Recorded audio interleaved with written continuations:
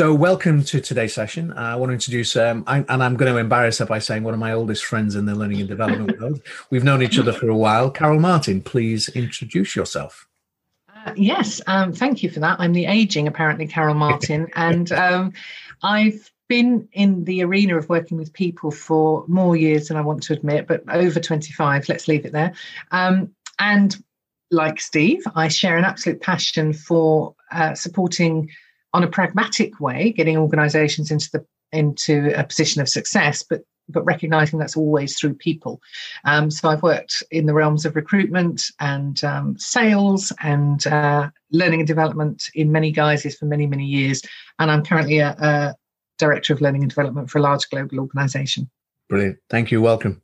And I'm pleased you're on this one, because this is always a pleasure having a chat with you, because you just make me laugh, which is the best thing you can do on a drizzly, miserable Thursday morning.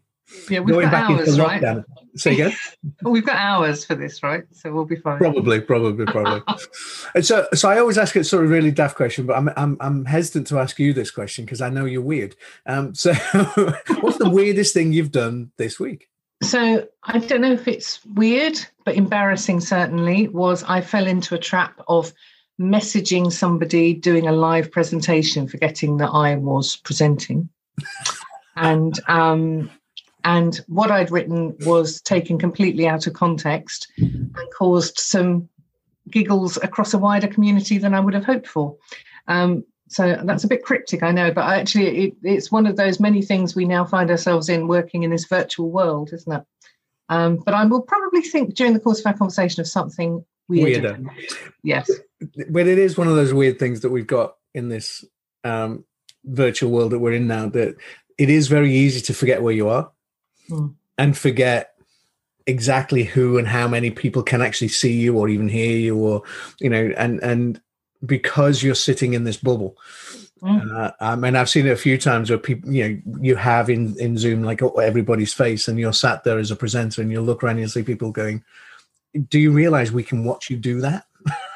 Yeah. You forget absolutely. The camera's on. Absolutely. So, but we're not going to use the video on this. It's purely for audio purposes only. Phew. And thank you for coming on. The great title that I've stolen is this Emperor's New Clothes. In the context of a business world, I think it's such a telling story, that an old story, but a telling story. But this is a prelude, and this is a gratuitous plug to a book that you're writing. It is. It was born of, and I have to say, obviously, I didn't create Emperor's New Clothes either. I think I've pinched it from some fable many years ago. But for those of you who don't know the fable, and there may be people, it's essentially the story of a king who was lauded by his sycophants and continually pushed to have greater and greater things. But people around him became really terrified of the power that he had. So essentially, if he told you it was a Tuesday on a Monday, people agreed with him. And it culminated with him paying a very sneaky dressmaker much money to weave him a suit made of gold. The even cleverer tailor, of course, didn't have gold to weave him a suit, but told him he did. And the guy was so self-deluded that he bought into the story because nobody around him told him any different. And actually what followed was weeks and weeks of effort, sewing an actually invisible suit made of woven gold. And because nobody would tell the emperor that it didn't actually exist, he ended up parading naked through his city. And it took a little boy in the crowd to point out that the emperor was naked, because, of course, little boys don't come with all the ego that we adopt as we go through life. And I've deliberately sort of slightly paraphrased that fable, so you can probably tell where I'm going, that increasingly I've found working with teams who are dysfunctional as a team in many different ways. We know that often it's down to management and leadership. Not always. It's unfair to place the whole problems at their door, but we sometimes seem to have got into a stage where, perhaps not to the extent of allowing somebody to be that exposed, but we there's a reticence to speak up, even when common sense prevails. And that can be either due to leaders behaving in a way that creates a sense of fear or uncertainty or insecurity, or it can simply be the other side, that people won't take accountability for being part of a solution. They'd rather go along with something that they can see is failing, even though they can see it failing, simply because there's not a sense of accountability. It's for somebody else to sort out. So you end up getting this wave of multiple things happening that ultimately means nobody's engaged, nobody's happy. And it's too simplistic to lay it at one person's door. It's a problem for everybody. So increasingly, as this thought had come into my head, I started seeing emperors everywhere, and also recognizing that it's okay to call things out. It's, of course, okay. You know, it's quite right to do it respectfully and in an appropriate manner and in the right place and time. But it's a good thing to support leaders by calling out things that are going badly. And equally, it's a good thing for leaders to listen to those criticisms or suggestions, or feedback is probably a better word. And a feedback culture would have meant the emperor wasn't embarrassed in the fable, but also many of our leaders won't be commercially or operationally embarrassed because, we're supporting them. So that became the premise. And as you said early on, it's not a hugely serious tome. It's bringing together lots of examples that you and I, we've both seen. We've shared some, Steve, of people in various, whether it's workshops, training rooms, observations, OD, sessions, where we've seen these behaviours in action. And there's some quite hilarious outcomes. It's not all terribly serious. It's not all stuff that's going to bring businesses down. There's some very funny examples on the day-to-day piece where you just watch people in a room following a leader without question. And I think one really easy example is acronyms. And I know you and I have shared this. Anyone hearing this now will never let me do this again. But one of my favourite things to do is, if somebody is being particularly pompous, shall we say, in a meeting, acronyms are often used as a weapon to make people feel insecure, I think. People hide behind them. I don't know if you agree. Yeah, I do agree. And it's also very thoughtless. If you've got people in the room for whom they won't be familiar, sometimes there's a sense of superiority, isn't there, that people drop acronyms to sort of show their intelligence, etc. And again, often in a room, I think acronyms are a really good example because people rarely ask what they are, even if they don't know. And so, and it's a fear. It's a fear of, if I'm the only person in the room that doesn't know, or what if the person I ask puts me down and calls me an idiot in front of everybody? And I always advise people to do it in this way, to kind of just repeat the acronym back to them in a question and sort of say, so ABC? And often the person that's used it doesn't know what it is either, which is really interesting. But you can, and I'm not advocating this, it would be terribly unprofessional, you can make acronyms up. And if you realise that everybody in the room is nodding sagely, you've become the emperor. In that moment, people are going to let you talk rubbish and no one's going to correct you. And it actually means then that nothing you say from that point on carries any real value, because they're going to believe you no matter what you say. You won't be challenged. You won't be offered alternatives. So it's a good test, but obviously not one I'm promoting. Well, the outcomes of it can be quite dubious. But just cycle back a little bit, because I think it's really, you've hit on a couple of things there in terms of, you don't want to put dysfunctional teams all on the leader, but we do see, and you and I have seen in organizations, leaders who do thrive on this emperor's position, whether they're new clothes or not. Why do we see this? What in your opinion have you experienced that encourages this elevation or pomp in individuals who are put into positions of power? Okay, so my harsh response would be, I think it's often covering up a lack of real capability or sense of capability. It's not to suggest by any means that these leaders are not capable, but I think if as an individual we have to hide behind fear and dictatorship, really, it would suggest to me that we're not wholly confident that we could influence people in a different way. Therefore, there is, whether rightly or wrongly, maybe they've never been. I do think these things are hierarchical. I think that's the wrong word, but I think they're sort of hereditary is a better word. Sort of we lead often as we were led, don't we? And if we've seen that that's how other people have become successful, we start to mirror their image. Yes. And if nobody at any point calls it out, well, that just becomes the culture, doesn't it? And if you're promoted as a result, well, it must have been the right thing to do, right? So I think, but I do, though, I've seen some really highly intelligent, very, very capable, brilliant people still have some of these characteristics, which makes me think that when they veer into them, it's where their insecurities are coming through, maybe because they don't know another way, because nobody has supported them. But could it also be a combination of both? Because I think from a hierarchical and a hereditary perspective, and this is where I do point the finger at leadership, and I not just point the finger, but poke them in the eye on it. It's that it does start at the top down. That book of Fish rots from the head down about how boardrooms disintegrate an organization. That if the senior leader is insecure and has reached a point where his insecurities have somehow manifested themselves as an overconfidence that whatever he says is gold or she says is gold. Don't want to be gender biased about this. Then that pompous nature ripples down to the next layer, which ripples down to the next layer. I mean, I was in a conversation with a senior leader yesterday talking about him mentoring the individual below him.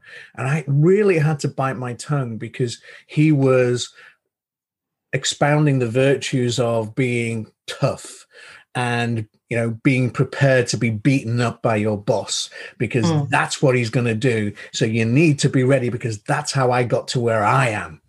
And you're going like, really? Do you really want to proliferate that way of thinking? Do you think as well? I do. I absolutely agree with you. But I think as well, it's some quite pragmatic things around, do companies, and I'm bound to say this, aren't I, but do companies invest enough in helping people move through the various stages of their career? And I would always answer no. Yeah, absolutely. Yeah, absolutely no.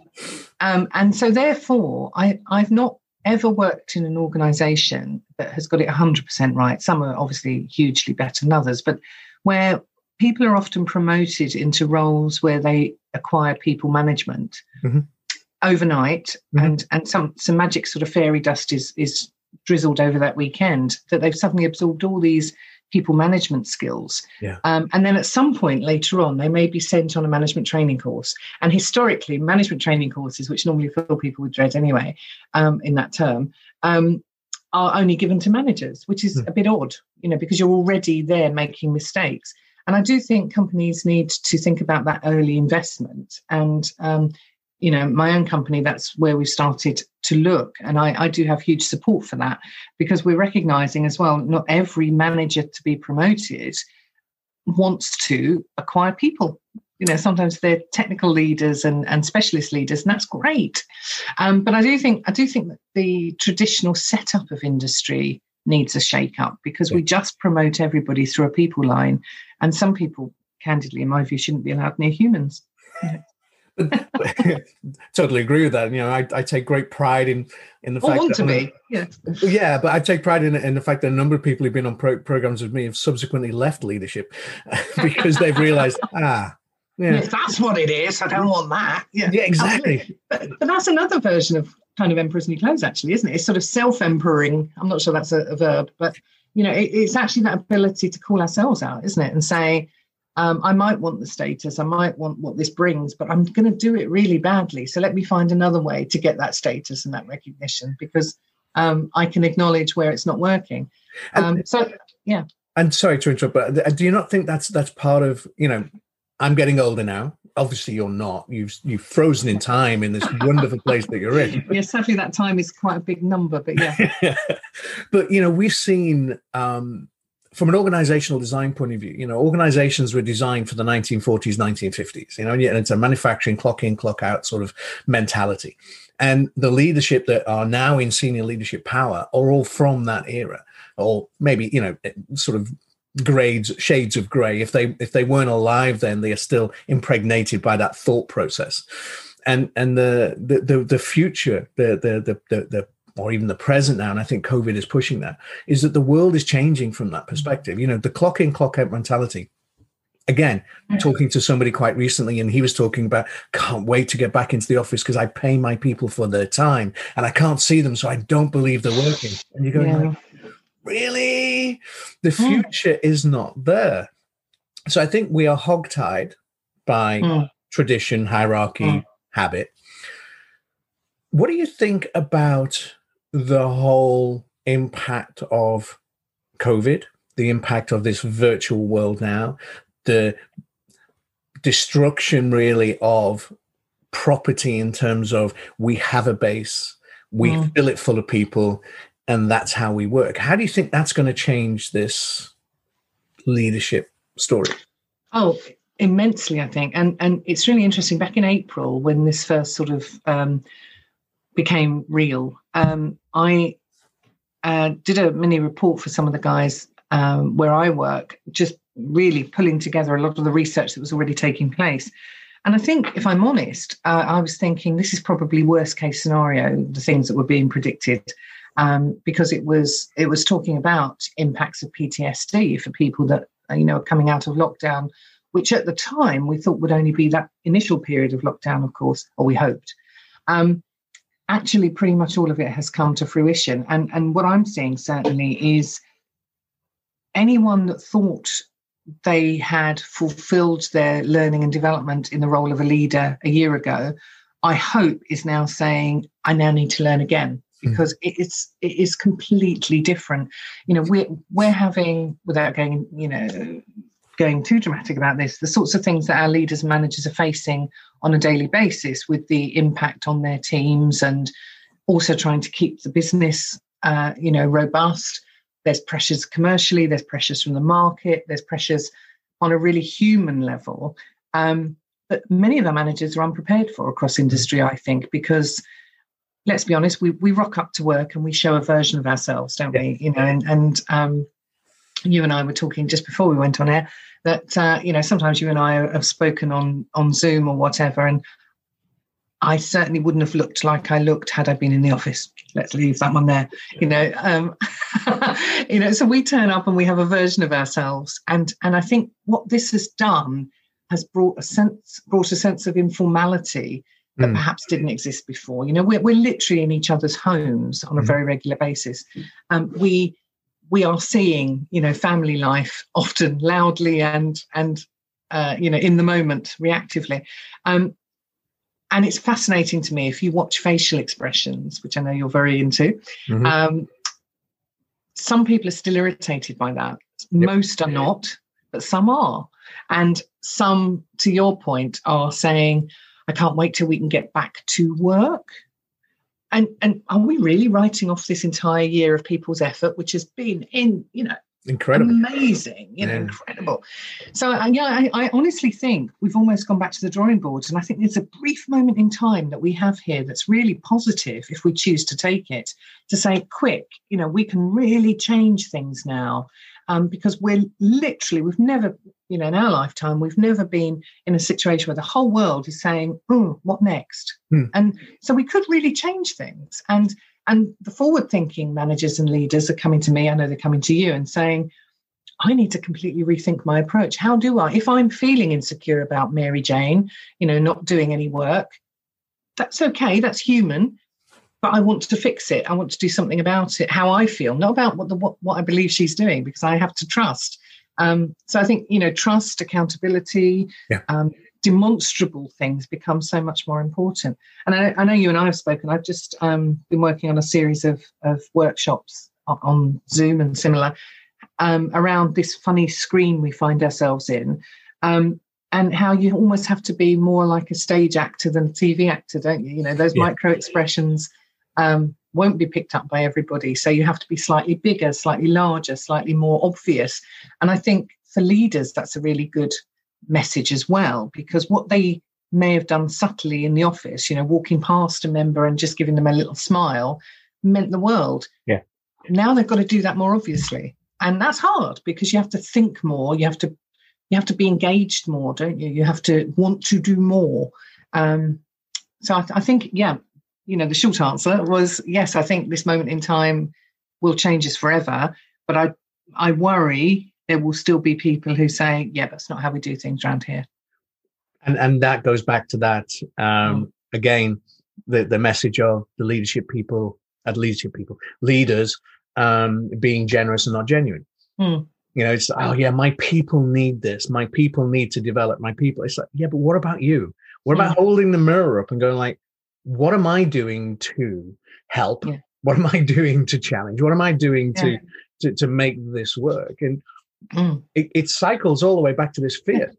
And also, where am I seeking my help from? Where am I getting my support from? Where am I demanding? Yeah. How many times have you had senior leaders willing to go into a classroom, whether it be virtual or physical?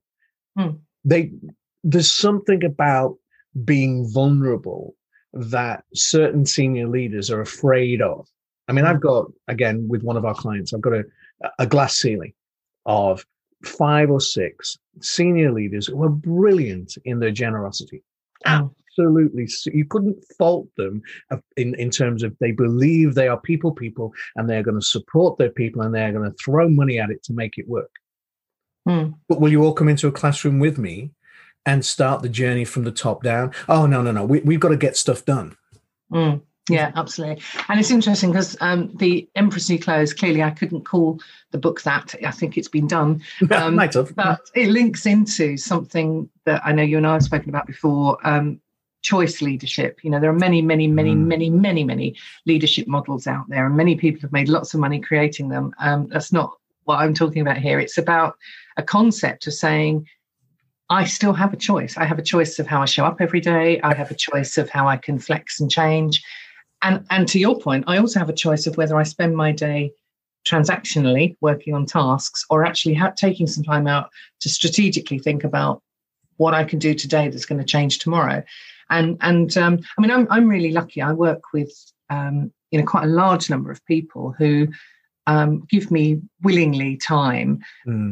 But to your point, it's still challenging, changing, a whole culture of people who are driven to numbers and metrics and outputs and tasks as being the mode of success, because we can't pause time. I'd love it if we could literally freeze time for a month or something, or 3 months, and the world stopped while we caught up. And maybe COVID gives us a little bit of that, where we can say expectations practically will have to be slightly lower this year in terms of output. Every one of us is suffering. Now, that doesn't mean we work any less, obviously, but it means that maybe we can pause life a little bit to look at how we do things as well as what we do. It's going to be interesting, I think. It is. You're fighting a monolith of an industry that is hell-bent on going forward fast. And it is numbers driven, especially in the finance world where you sit. And every metric, what the finance director's mantra is, what gets measured gets done. And when you go to learning and development, the big thing is like, what's our return on investment? How do we measure this? And the challenge you face is, I think a lot of what we're talking about is truly intangible. It may have financial benefits and corporate benefits some way down the line, but the initial investment, the mindset change to say, yes, commercially, practically, we have to stay in business. Profit is king. Profit is the thing. That's that allows us then to invest back in the business and grow it. But if we don't have people who are stable, who are, to your point, engaged, vested in the business, committed to us as an entity to be successful, we're going to go nowhere. Yeah. And this is probably a terribly personal view, but I do worry that probably you've had, and anyone listening to this will have had a whole swathe of emails land in their inbox with people offering, data metrics on engagement, data metrics on this, are you looking at that? And I do worry sometimes that we hang our measures of success on awards on the shelf or metrics on the spreadsheet, and actually all we really need to do is ask questions, and listen. And I know that sounds very simplistic, but the number of managers in past years that I've worked with in some of the big corporations that say, no, but I know my people are engaged, excuse me, because look, we're in the X percentile on this engagement survey. Yeah. And I said, but I've literally just left your team and 2 of them are in tears and 1 of them's running out of the door. We don't see, again, it's that kind of emperor thing where we don't see what's in front of us because we're looking beyond them into a set of data or a set of analytics. And, data can be interpreted and people respond to data in many different ways for many different reasons. So for me, I appreciate we're becoming more digital and I appreciate that data matters. I'm not a complete Luddite, but I would not want leaders to lose sight of just looking around and being present in the moment, because now more than ever, people won't necessarily know what's wrong. They won't know what to say, but they just know something's wrong. And we should be seeing that, shouldn't we? We should. And you hit the nail on the head for me. It's ask. Yeah. And we've just come off the back of about 3 or 4 months with, again, another client where we're trying to work out what their team needs. There's 80, 90 people in this small group. And there is an opinion from senior leadership of what they want. There's no proof of it. And we've sort of gone round and round in circles until the simple question was asked, well, have we actually asked the team what they want? Have we gone out and spoken to them and said, how are you feeling? What support do you need? Where do you think we need to provide technical or gadget support or whatever it is? Or where do you need skills training? Where do you need practice? How do we help you feel psychologically comfortable? So it is cycling back to that forgetting. I think we're both saying the same thing about this, that managers tend to be focused on output, results. Whereas if they are focused on people, output should take care of itself. Yeah. And I think as well, you've made me think about something else that the worst thing I think companies can do, though, is to pay lip service to it. Again, I keep coming back to, being an emperor in terms of if you go out and ask people's opinion, listen. So I mean, you and I have both had experience, I know, where the company has done the right thing and said, we believe we want to go down direction A, but we will go out and ask the people. And the people very clearly say direction B and they go, yeah, thanks for that, but we're doing direction A. And that's worse than not asking at all. That is, completely wrong. So, I think, I think what I'm hearing us say, actually, and you've made me think about this, is things haven't fundamentally changed, have they? People still need the same things. They still need the same levels of respect and support. But the environment is changing and our leaders do need to change with it, don't they? And it shouldn't be out of sight, out of mind, which some are struggling with both ways, aren't they? They are, and I think that community piece is the piece that's missing. I mean, you talked about the leader who walks around and says something quietly to somebody. I think the common thing I've heard around the virtual side of conversations is that the informality, the natural, oh, you're there, let me just have a conversation, has disappeared, and people are trying to get that. I heard I was with a client, and they came up with a really. I would put it as a weird. I'm not quite sure. I'm not quite comfortable with what they were doing. Your word of today. Weird. It is my weird word. Yeah, weird is my word of today. But I was a little bit concerned. So basically, what they do is they say, right, cameras on, Zoom call on all day, and they just have it sitting there, so that everybody can see everybody doing just like you're in a meeting, just like you're in the office, rather. And you don't have to be sat there looking at your camera all day, but it's on so that if I need to talk to you, oh, Carol, you're there. Can I just have a quick chat with you? Yeah. And they're trying to bring back the informal in a virtual world. And I can't quite get my head around that at the moment. No, I'm not sure I'm keen, because for me, it's sort of trying to solve a problem, but not recognizing the differences. So, as you and I are speaking now, I'm probably 8x6 or something horrifically for you on your screen.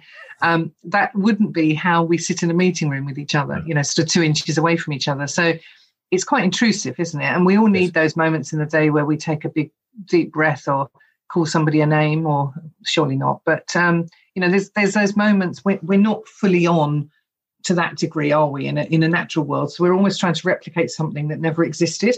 But I think, the way we use teams in my organization is similar, where we just pop up.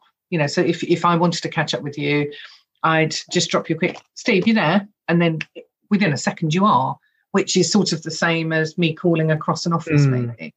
So I think, but do you know what? If it works, I think it's all gloves off, isn't it, at the moment? It's what works and what people feel happy with. We had, there were some interesting early conversations about when we went into the first lockdown.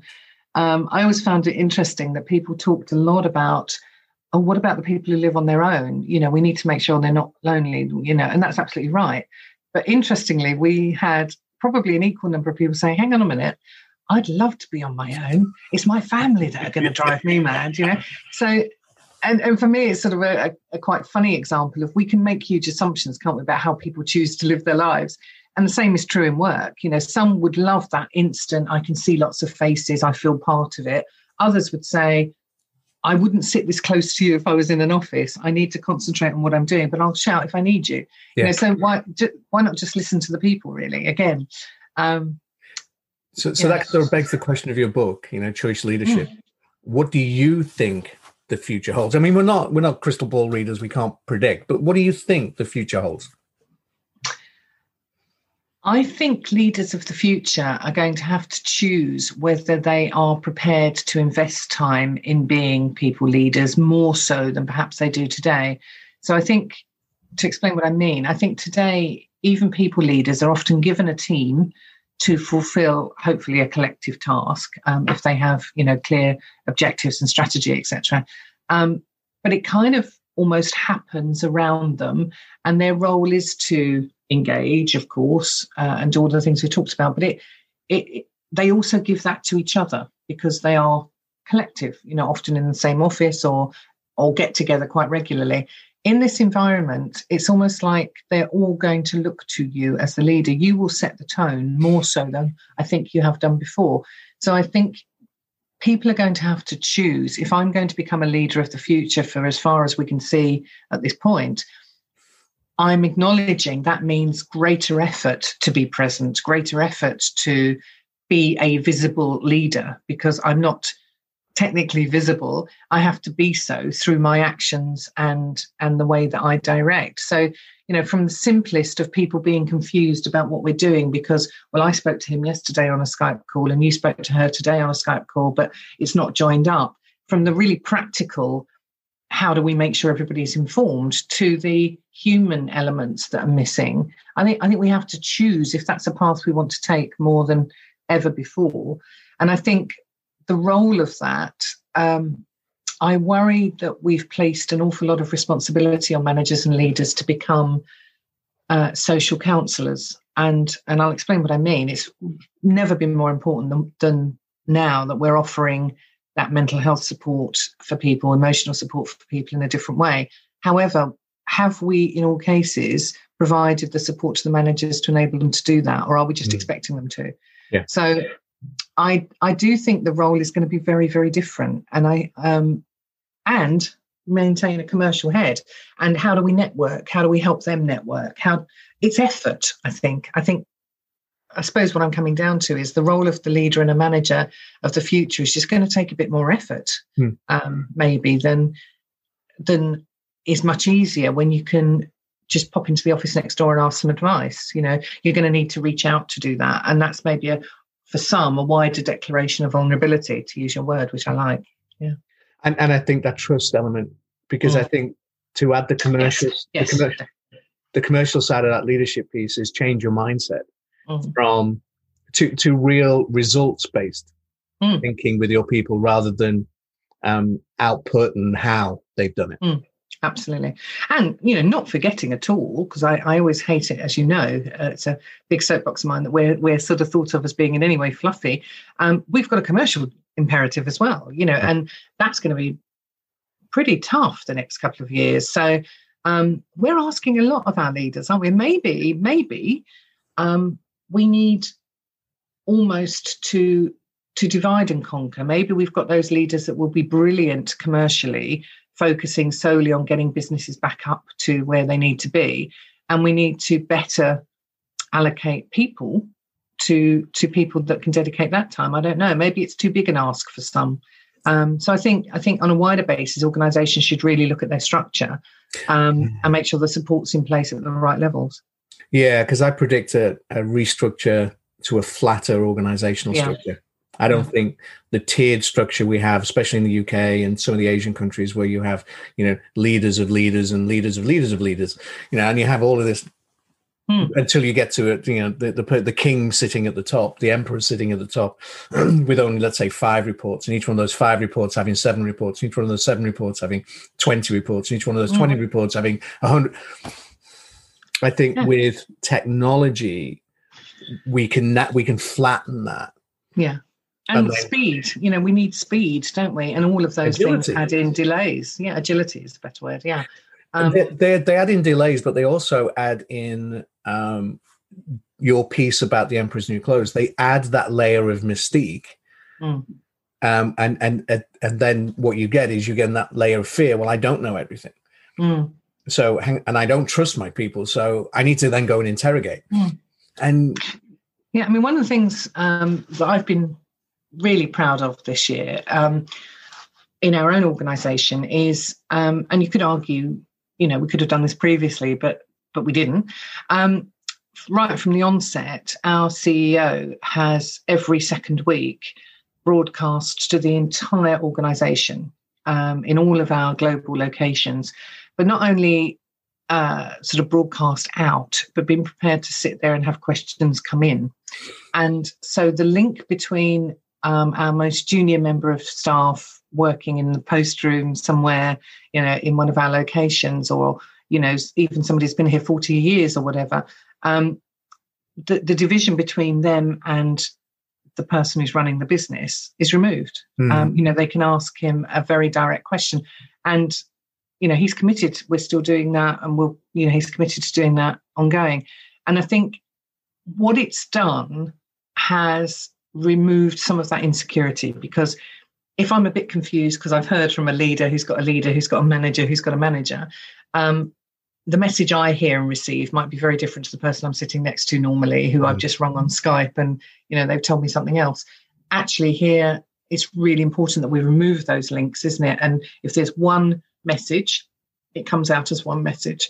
And I think that's something that it's not just, I'm sure it's not just our organisation, but many have done really, really well in terms of breaking down those potential interpretations, shall we say, or those coded messages that come down from above. That, I think, is really critical now, because we're all living in a sense of heightened insecurity, aren't we? None of us know what the future's going to bring. And I think that's the benefit of COVID. I think that's the springboard out of this, that hopefully that common fear, that common enemy brings people together. Because my biggest frustration with working with organizations is the silo mentality. But the silo mentality comes from a senior leadership team where you've got X number of people who are battling like a playground and then taking their toys to their team and not realizing that senior leadership is a team. So what you end up with is my team, this is the information, the way I'm going to present it to my team. And you end up with a silo. Absolutely. And then what you get at the bottom is, and this is where it's interesting, your comment about when the CEO talks, it takes somebody very brave at the bottom rung to pipe up and go like, yeah, but what about? And not seemingly in our organization, but yes. And that's quite right, because we've removed those barriers. He's literally put himself out there and said, whatever you want to ask, I'll answer. And that goes back to that consistency, not only of doing it on a regular basis, but listening to what's actually being said or asked and doing something about it, visibly, openly doing something about it. Yeah. Because you've heard it as many times as I have at the bottom, where we started our life, we go, oh yeah, well, they never listen to us. We're just numbers. We're just tools that they can dispose of us as and when. And that to me is the saddest thing about the corporate world, when you have people in the organization who don't feel that they have any net worth whatsoever. And I do think, on a positive, I think this whole COVID pandemic situation has really improved that. I think what I've seen, I don't know if you have, is a far greater sense of humanity. And whether it is because things have become slightly less formal, whether it is because we're forced to communicate in a different way, and people, I don't think there's probably a business alive in the UK, certainly, that wasn't running a quiz by week 3. We introduced lots of stuff with each other that we probably wouldn't have done in all cases before. So I think there's been lots of positives, weirdly. And I think for me, coming back to choice, I think we all have a choice now whether we choose to retain all that great stuff or whether we just say, oh, that was the pandemic, we're back to normal now. And we somehow return to the mistakes that we made before. And all of this is just a sort of forgotten memory, which would be really tragic because there's so much tragedy around this. There has to be some positive, doesn't there, that comes out of the other side. And learning from it surely has to be some of that. Well, that goes back to a statement you made right at the beginning of this conversation where you quite nicely said, I'm not going to lay all the blame at the leadership, all the responsibility at leadership. Well, I'm sorry. It is up to the leadership. It's the leadership who are going to take us back to the way it was, or the leadership who is going to take us into a new future. And the reason I say that is I agree with you, but I do think as well that there is and you know what I'm going to say, it's one of my favorite words, but I do think there's a sense of accountability on literally everybody. So, just taking a really silly example, if a really well-intended manager said, right, guys, we're going to have this process, I hate word process, but we're going to introduce, this event to make sure that we're all looking after each other. And I'm going to, whatever you want, I'll introduce. He can do that, but it's up to each of his team to embrace that or tell him where he's got it wrong. So going back to the emperor. And sadly, you still see, don't you, with human nature, that people will let something happen and then criticize it behind closed doors. And we now have wonderful Teams messaging for that, which has taken over the coffee machine, I believe. Rather than say, hey, this is a really great idea, and I know your intent is to bring us together. What about if? Or this isn't quite working for me, or can I talk to you about, and if people won't take that accountability, then that's why I say I don't wholly blame leadership, because they're not perfect.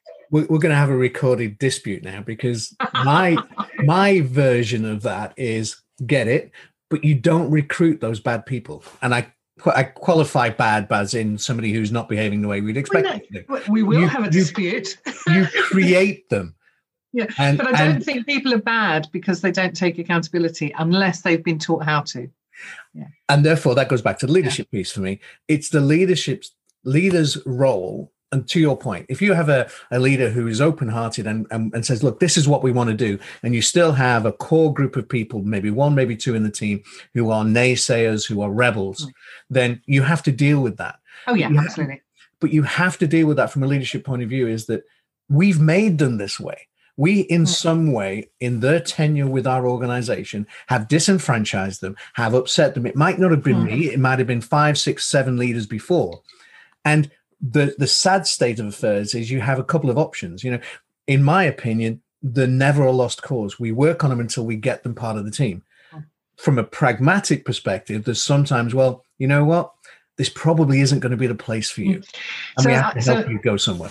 Yeah, I think we agree. I probably didn't articulate it well. I didn't necessarily mean wholly naysayers. I meant you and I have both had experiences, haven't we, where people have begged for budget to do some development. And, we've put ourselves on the line to get them that development. And then on the day they drop out. Yeah. So I'm not necessarily meaning even the really vocal. I'm talking about the mildly apathetic, the sort of the people that have never, maybe they don't feel accountable. So maybe you could attribute that to managers. Maybe, we've not been clear about what is within their parameters of control.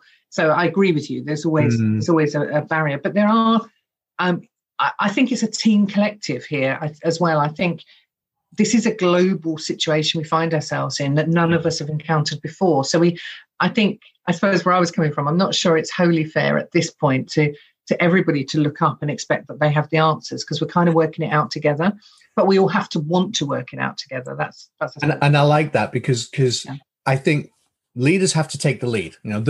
Without them, you have nothing. You know, if a Yeah. leader doesn't want to do it, if the leader isn't passionate enough about it, go back to Peter Footer's Leadership Transform book. You know, if a leader does not have that vision, that passion, that belief, that drive to do it, then you're wasting your time. It's then the team that self-manages, because you get critical mass and the naysayers become the isolated one, and they either join in or it's not the right place from the. We also get the informal team leader suddenly, don't you? That has ridden roughshod over everything. But yeah, I mean, I find even people that aren't openly, and I wasn't necessarily meaning the openly hostile, so I think you do deal with those in a different way. I was simply meaning that now I've called it choice leadership, but I think it's just choice, actually. You know, we are all in a place now, aren't we, where we say, wow, if this is what work looks like for the foreseeable future, if this is what my environment is going to be, if this is what my role needs of me, can I give myself to this? You know, can I be what is needed here? And if not, how am I going to seek support? How am I going to query, challenge, whatever? It would be a hard task, wouldn't it, to give every manager to get inside the heads of everybody. So I suppose that's where I'm coming from. But you're right. As soon as they've articulated their needs and their thoughts, we as a leadership team have to say, right, how do we make this happen? And strange times. It is strange times. And I think it is a hard task, but I think it is, go way back to what we were saying about the change in leadership. I think it is part of the job. You know, the people are part of the job. So you need to get into their heads at some point. Big time, yeah. And that whole thing about choice, you know, it's one of the things I bang on about every time I step in front of a classroom, that, you know, most of the day you're bumbling along. You wake out of bed, you roll into a habit, clean your teeth the same way, and you get into routine. Your body rewards you with your drugs of choice. But now more than ever, you need to wake up and choose what today is going to be. Yeah, exactly. And choose how you're going to interact with the world, and choose how you're going to embrace what happens next. Exactly that. And also choosing about if I've become the emperor. In other words, if, you know, I mean, my one of my sort of personal barometers, I suppose, is if with my own team I introduce something and nobody asks me a question or challenges it, I ask myself, have I become an emperor? You know, have I suddenly, do people either feel they can't speak to me, which is never the case, but it may be that I haven't explained it well enough. So actually, I've left them in a position of not being able to challenge because they don't understand it well enough. So I will always then go back out to them and say, I can't believe none of you are challenging me on this. I rarely have to do this. You know my team, Steve. Yes, I know them. Yes, I rarely have to do this. But there is, I guess, that choice of asking yourself every day. Almost, if it feels too easy right now, I think we're probably doing something wrong, because every day is challenging, but it should be positive moves. You know, so again, I think you have a choice to view things with good intent, with, you know, positive lens, etc. And yeah, I do. I think there's a danger we all become emperors at some point, actually. It's a nice place to be. Look, I'm getting close. We've got to finish in a minute or so, because it's been, as usual, I love talking to you, and we could spend hours and hours and hours. I'm not sure anybody would really want to listen to it. Well, also, if somebody asks me later, what's the weirdest thing you've done today, I now have an example, right? You do. So let me end on a question before we just wrap up, and it's this: if taking everything that we talked about into account, the changing world that we're living in, and the move to potentially reorganize the way we do our business, what would be the one word of advice that you would give to a senior leader? Let's go right to the top, because I'm a great believer in the waterfall effect. It starts there and works its way down. So what would you say to every senior leader that's out there that they need to be thinking about? Gosh, I mean, a really simplistic response would be assume nothing. You know, there's so many people offering so much advice, which is the irony of what I'm about to do, obviously. But, you know, there's so many people offering so much advice based on best practice, in inverted commas, or and I just think I would say, look at each day as if you were creating this business today, and what's working today, and also have a real future focus, but stop looking back, because actually we've always said this, but now more than ever, anything we've done before becomes irrelevant, I think. Yeah. You know, it's about now and the next 2, 3, 5 years or beyond, actually. So what sort of business do we want to be? How do we want to be remembered as coming out of, hopefully, this pandemic? You know, what business are we going to create from the situations we found ourselves in during this pandemic? Who do we need to listen to? So I think, you know, the simple would be, don't assume and get dragged down by either history or data, but use all of that to inform future. You know, look forward, stop looking back. Oh, I like that. Brilliant. Well, Carol, thank you for your time. It's been thank amazing. You. So this was just a way of you not having to buy me coffee while we did it, wasn't it? Well, I will buy you coffee.